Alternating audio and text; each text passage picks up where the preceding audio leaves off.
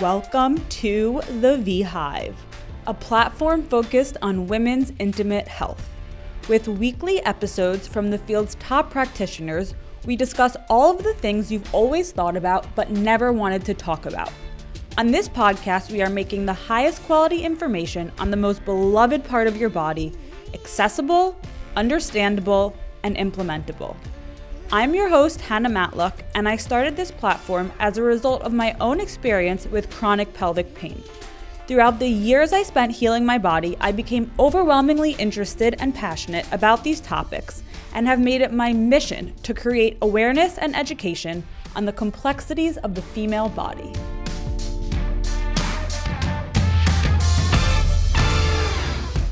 Before we get into this week's episode, I want to quickly share with you guys that if you are interested in receiving exclusive monthly bonus content, you can become a member of the V-Hive by going to www.thevihive.com/memberships. Not only will you unlock access to healthy recipes, Ask Me Anything episodes, and so much more, but you will also be helping to support this podcast. So check out our membership options at www.thevihive.com/memberships. Today I'm here with Mariya Taher, the U.S. Executive Director and co-founder of Sahiyo, an internationally recognized award-winning organization to empower Asian communities to end female genital cutting, also known as FGC. Mariya has worked in the anti-gender violence field for over a decade, including working on the issue of domestic violence within a number of organizations. Thank you so much for being here today. Thank you so much. It's my pleasure. So this is an important topic, an extremely important topic, and one that I've never discussed on the podcast. So when I was connected with you, I was just excited to have you come on the podcast and talk about something that really needs to be talked about and something that we can work on to help create awareness on this platform and hopefully many others. So just tell us your story and how you got involved in this space. Yeah, sure. Thank you again for allowing me to come onto this platform and really talk to you about this issue of female genital cutting, or FGC, as I might call it, for short. And just so you know, and others who might be listening might be familiar with other terms for this practice, which is FGM, female genital mutilation, and then there's a few other terms that are specific to certain communities. But the reason or how I got involved with female genital cutting was that it was actually something that I grew up with. It was something that I knew happened to women and girls because it happened in the community that I grew up in the U.S. And it was something that was very normal for me. You know, something that I actually have shared publicly that it happened to me when I was 7. But at the time, I really didn't know anything about it, and I just thought it was very normal for all the girls to get this done. And it wasn't really until high school when another friend of mine talked about it and was really angry because she learned that it was something called female genital mutilation. That's when I started to recognize what it was and start to question it. And then later on, it was something that always stuck with me. And when I was doing more research and learning about it, I realized that everything that I learned about was that it happened within Africa or amongst African diaspora communities. And my background is I was born in the U.S., but my parents are from India originally. And I never, in all my research, was able to find anything about it happening to either U.S.-born kids or to kids outside of the African context, too. And so it was just something that I think out of my own curiosity.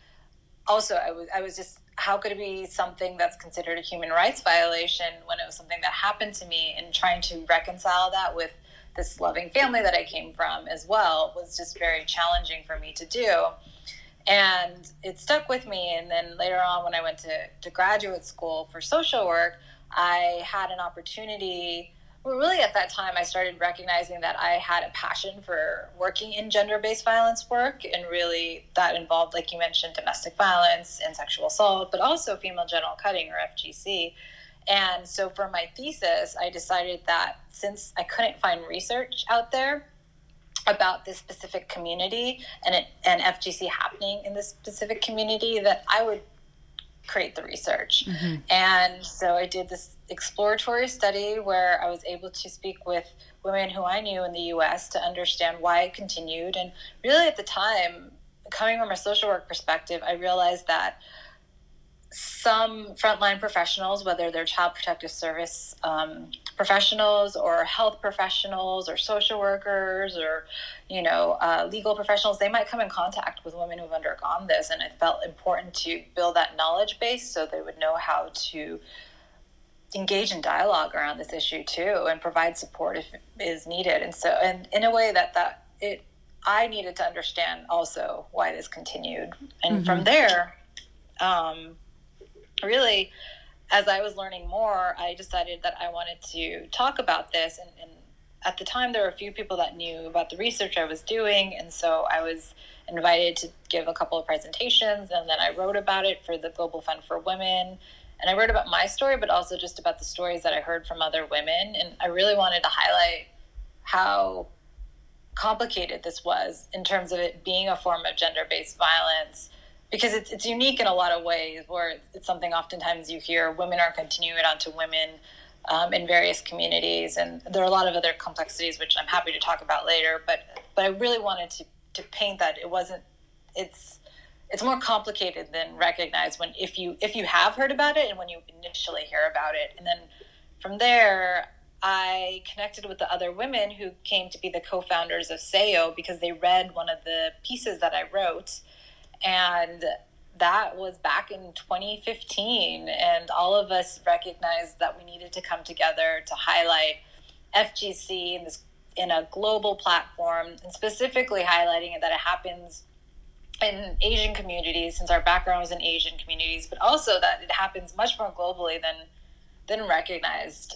It's not just something that's considered. There's a lot of attention, a lot of research that happens within Africa, and I think that's good, but also recognizing that it's more global than it is. And our work is really about breaking that silence and, ensuring that we recognize this as a global issue. Right. So can we talk about the myth that this only happens within African communities? Why is that? Because as you've just said, it's quite prevalent in the United States as well and many other countries. And so that's a huge misunderstanding, I think, amongst the world. Why is that? Yeah, it's a great question. And it's interesting. I feel like when we talk about breaking silence, it's breaking silence not just amongst communities where it happens and not just breaking silence from survivors, but for so long, even in, at the top most international or intergovernmental organizations, there was not this recognition that FGC was as global as it is. And one of the things that I think is a huge shift in coming to recognize that at the UN, UNICEF, UNFPA, UNICEF joint programs, they work on this issue. And so that's something that they've recognized in the last few years, that this is global. But another thing related to that and the UN is that there are these markers called the Sustainable Development Goals. And prior to the Sustainable Development Goals, there were the Millennial Development Goals. And these goals are standards that countries abide to around the world that sign on to the UN Declaration and everything around how to achieve equity in a various different ways. And currently in the Sustainable Development Goals, it's often referred to as SDG number 5. That goal is related specifically to harmful practices, including child marriage and including female genital cutting or mutilation. And I bring that up because the former version, the Millennial Development Goals, did also have something around tracking this and seeing the progress towards ending this form of gender-based violence, but it only reported it in, I think at the time it was maybe 29 countries around the world, and that was only within Africa and mostly within the sub-Saharan Africa region and Middle East. And that means for a long time, all the data that was collected, this high-level data, was only in those countries, and they were only responsible for tracking information in that country, which meant that anywhere else that was happening in the world, it wasn't tracked. And unfortunately, as a result of that, those voices, survivor voices, community voices, were just not heard. Those stories weren't heard. But with the Sustainable Development Goals, there was a big call for, when they were developing this new criteria, that we have what we call an indicator, that we are actually tracking this in every country in the world. So every country that is signed on to this must be working with their governments to track this information. That was a huge shift from previously, where it was just only this few countries, to now every country that is signing on is responsible for tracking this information. And that just, again, only happened in the last 10 years. And actually the Sustainable Development Goals are only 5 years old now, but it was something that helped other organizations, and I think international entities and countries and just advocates and survivors and community members really start to understand this is a global issue. And within that, we started having stories coming out from different organizations and survivors and community members as well. So when we talk about silence, it's not just from within the community, but that was a huge factor, I think, in terms of why this misconception was always led that it was only within Africa. And another piece of that, there's many reasons, but another piece of that, I think, is media representation. And when this issue was mentioned, oftentimes what you hear about with female genital cutting, so for those who don't know what female genital cutting is,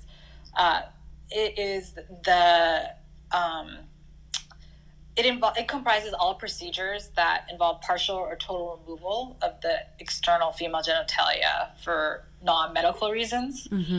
And there is a range in terms of the severity of female genital cutting, from like type 1 to type 4. And in general, type 1 is the least severe form. And it could involve anything from just like a piece of clitoral hood to part of the clitoris being removed, to type 3, which is the most severe, where all of the external genitalia might be removed. And it could be what's known as infibulation could happen, where everything is stitched back up and there's only one hole. And then type 4 is sort of this other category, which includes pricking or cauterizing. But that's important to recognize, because oftentimes with media representation, they seem to highlight type 3, the most severe form. And in other parts of the world, type 1 or type 2 might be happening. And type 3 is actually, from the research we know, only accounts for about like 10% of FGC globally. So I think there's a lot of reasons around like why this has been so silenced, but unfortunately media has been helpful in breaking the silence, but also in helping to perpetuate some of these myths too. And what is the reason? Can you just give us an understanding of the reasoning behind why this happens? Yeah, it's a great question. There are many different reasons for why female genital cutting happens, and I think there are many similarities between communities, and then so some of the reasons include this idea that it is a tradition, or it's a cultural idea, or it's a religious requirement. There are many ideas around gender roles and the idea that women are not supposed to be sexual. Coincidentally, I've also heard the other, where by doing this, you might actually increase women's sexuality. And I think that's just important to note too. There are reasons given around marriageability, this idea that a woman can't be married off until she has a son. And I'm just listing a bunch of reasons because there are many different reasons for why this is performed amongst many different communities. And sometimes one reason is emphasized in one community more than another. But I think the basic idea is that this is a social norm. This is something that has been justified in all these different ways within communities, to a point that it's a custom. It's something that it's just like, it has to be done. And if it's not, then there can be these negative sanctions in a community for not having it done.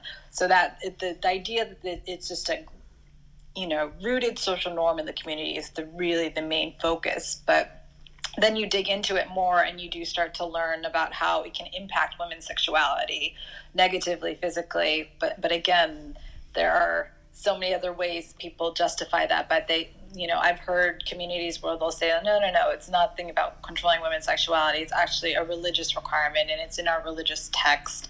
That actually is something that's happening in the community I grew up in, but it's a social norm. Right. Unfortunately, it's a harmful social norm. So you use this term pluralistic ignorance a lot, and it's a great term because I think it really encompasses what we're talking about and the work that you do. Can you explain what pluralistic ignorance means? Yeah. So pluralistic ignorance is a social psychology term, and the idea behind it is that everybody is continuing something because they believe everybody else is doing it. But really, in secret, it could be that no one wants to continue it. And I think that's really important. And how I first came to learn about this idea was that Sahiyo, the organization, again, I helped co-found. One of the first things we did when we came together was launch this study to understand how prevalent FGC was within the Dowdy Bora community, which is the community I grew up in.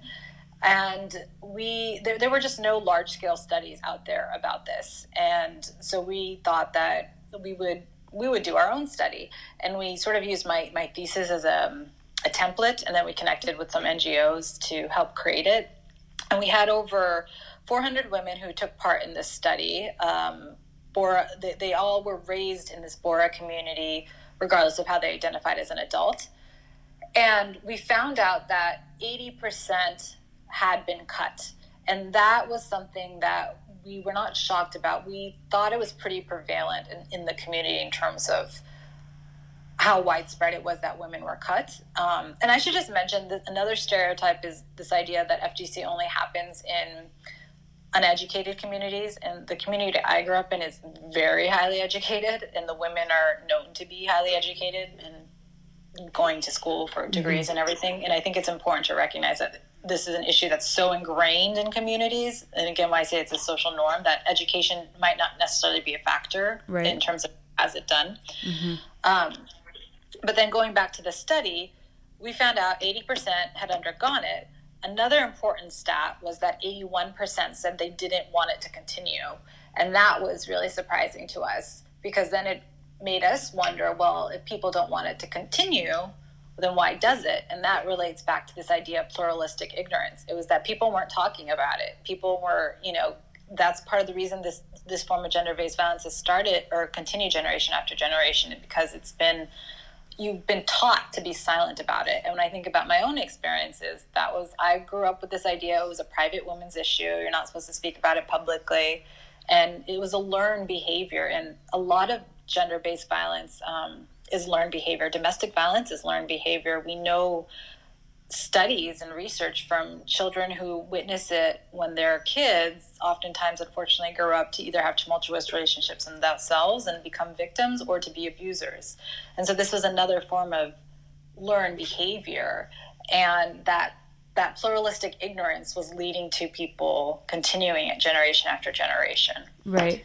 That makes so much sense. And I think that it is crazy to think about the fact that this is such a prevalent issue, yet your research found that, what was it, 81%? Yeah. 81% of people don't want it to continue. And so figuring out why that is makes a lot of sense in getting to the bottom of how to actually end this. But the next thing that I want to talk about with you, because this is kind of another foundation of your organization, and it's also a foundation of the work that I do, which is breaking the taboo and sharing stories and creating community. I want to hear your perspective on the importance of this in regards to the work that you do, because I know it's so important in terms of so many different problems in the world, but especially with these silenced issues, having women share stories and creating a community that talks about these things are so important. Yeah, I couldn't agree with you more. I think we have to take things that have been considered private into the public sphere to make them recognize that these are community public issues. And I often think about domestic violence more so because I also really started my professional career in domestic violence too. And that was something that in the US, the domestic violence movement really started in the 1970s with the second wave of feminism that happened here. But it wasn't really until 1994 that I think that marital rape was outlawed. Mm-hmm. And previous to that, it was considered somewhat acceptable for what happened between a man and a wife in their marriage, and abuse was okay, And I think that I mentioned that because, if you look at it at that social norm perspective, that was something that for a long time was just not spoken about. And in many cases, still domestic violence in some communities are not spoken about. But we've progressed a lot since even 30 years ago.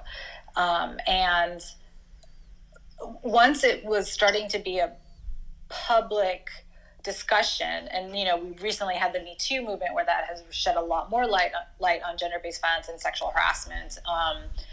I think that's when we start to see social change happen, when you build that critical mass of voices. There was research in Science magazine, an article that I read a few years ago, and it showed that once you get 25% of a population to talk about something, then that's a critical mass you need to be able to create social norm change within a community. That's so interesting. Wow, that's cool. Yeah. So I think any type of storytelling, breaking the silence on so many topics, including FGC, is vital because we're trying to create social norm change. We're trying to change, centuries worth of ingrained practices and harmful forms of gender-based violence. And we can't do that if you don't even recognize the problem. So breaking that silence is so crucial in that first step towards change. Mm-hmm. You worked with the Women's Bar Association to pass state legislation in Massachusetts that would ban FGC and create education and outreach programs for survivors. This is absolutely incredible. I want to ask how you did this, but I know that would be like a separate podcast conversation in and of itself. But let's talk a little bit about this because this is really amazing. Yeah, thank you. It was a long time coming, and it actually just passed this August. Oh, congratulations. I didn't even realize it was that recent. Okay, that's amazing. So it was something that has been 7 years in the works, and I have been involved in trying to get legislation passed for 5 years, in part 5 years because I moved to Massachusetts 5 years ago. But the Massachusetts Women's Bar Association 7 years ago, they really wanted to look into creating legislation, and Deborah Benson, who was the lead of this kind of work and this initiative, she had heard about a resolution being passed by the UN and then recognized that we had no law in Massachusetts. And so she sort of got the ball rolling. And then when I came in 5 years ago, I was working with this group, but also we were really trying to build a lot of community support to show that there was support behind passing this legislation. And we all wanted to make sure this was a very holistic piece of legislation, meaning that it not only criminalized FGC, which I think it is important as a prevention tool and to help highlight that this is not acceptable. But I think what is even more important is to ensure that you have community education and outreach, and then you have civil remedies for survivors who might need that. And so we wanted this bill to be very holistic because there's a lot of other research out there that shows that law in itself won't stop something necessarily, but like making sure that you couple it with that community education outreach can be very effective. And there were former iterations of this law that just passed. We always started with a very holistic bill, and then sometimes it got gutted down. But that tends to happen. And I think sometimes people don't realize how many attempts it can take before a law passes as well. But we did that. We built a lot of community support. We one of the things I did 2 years ago, I think now, was start a Change.org petition to really help build wide-scale public support, and it ended up getting over 400,000 signatures as well. So we really did, and I really tried to gather survivor voices, and I was able to get anybody who's, I think, a survivor of any form of gender-based violence. It's really hard to share your story. So we wanted to be able to, if anybody wanted to be able to support this, share their story anonymously or with their name, whatever they were comfortable with. So I was able to help them find a way to have a voice and talk about their support for this as well. Mm-hmm. But it was really a team effort. We needed so many different sectors, from health to legal to, community organizations, to be able to, obviously, the amazing legislators that worked on this bill and the bill co-sponsors, to be able to work together to bring this about. And we had a few events at the Massachusetts State House to raise awareness on this issue and just to educate legislators. But it was 7 years, and it feels amazing to know it's been signed into law just recently as well. But it's a first step.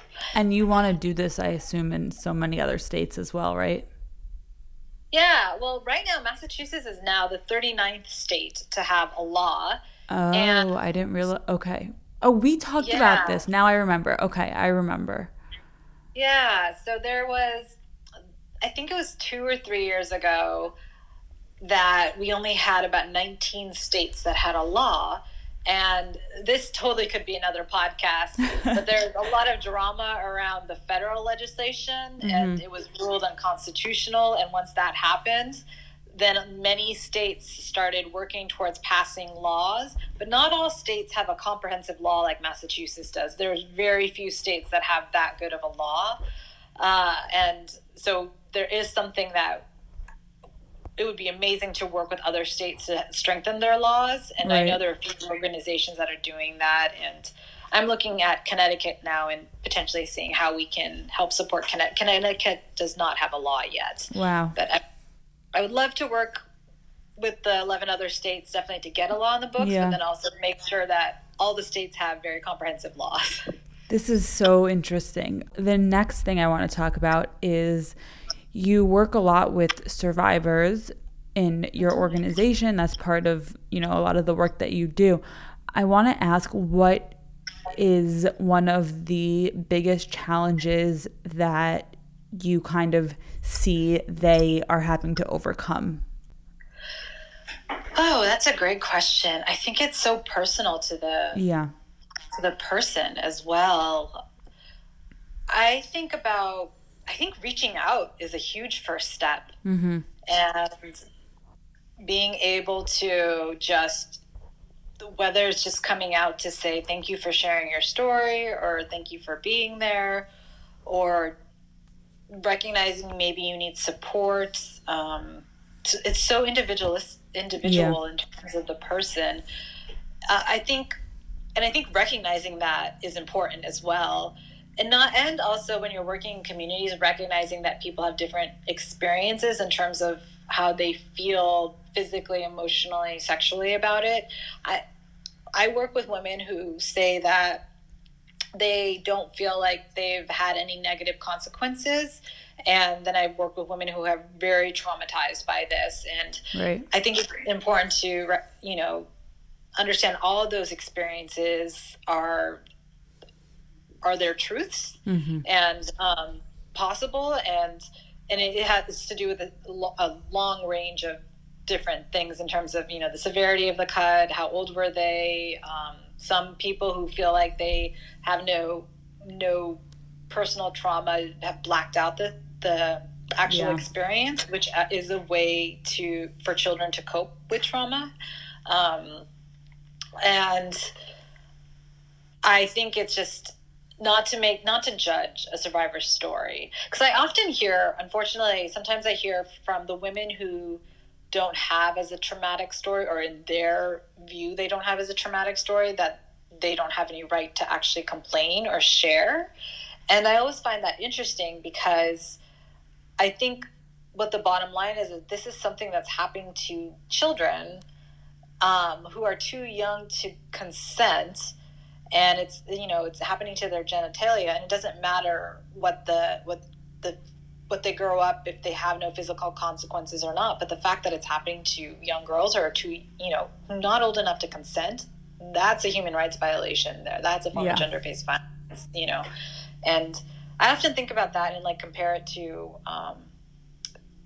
sexual assault and rape. And I feel like for so long there was a misconception that rape was only one form, where it was this violent form of rape that happened, or by strangers, and that's not necessarily true. And we're doing a lot of education outreach around, sexual assault, rape that happens on college campuses and different ways that it could happen as well. And I think, and we don't want to disregard any of those stories either. So I feel like it's the same thing here. We don't want to disregard anybody's experience here. Another thing I'm curious about is the role that men play in this practice.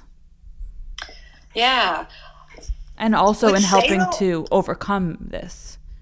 Yeah. With Sahiyo, and in my own personal view, I feel like it's important that we do recognize men need to be involved in the conversation.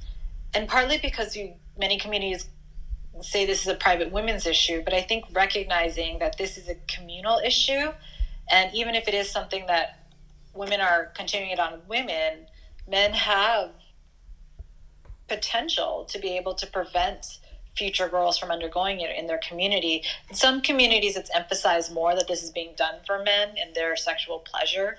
In other communities, that might not be the reason it's emphasized. But I think in all communities, being able to have this conversation and, making it a community issue is important in terms of helping to prevent it. And at Sahiyo, we have men who have written stories about learning that when their mothers underwent it, or learning that their sisters underwent it.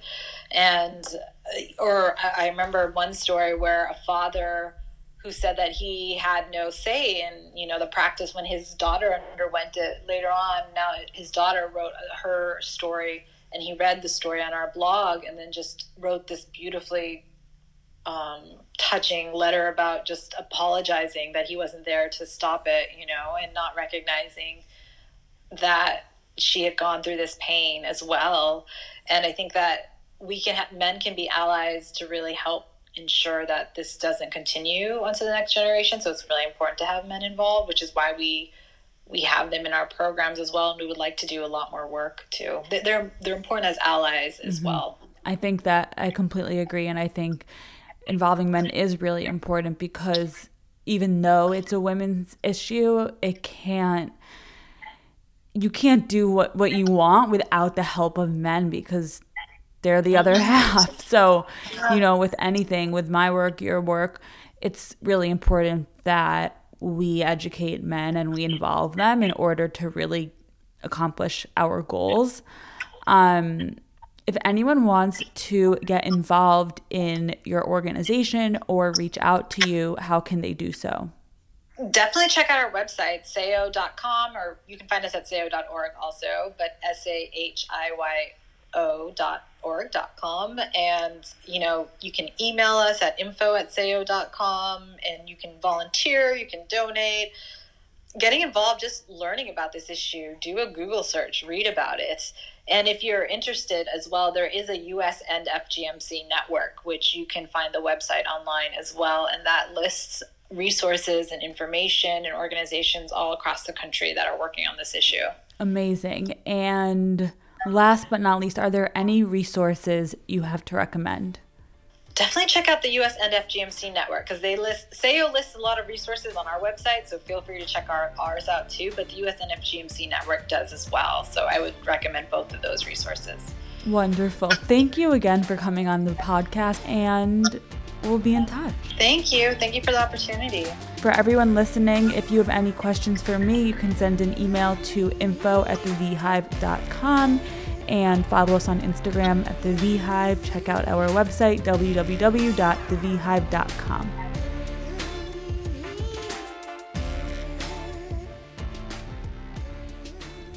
This podcast is for education purposes only.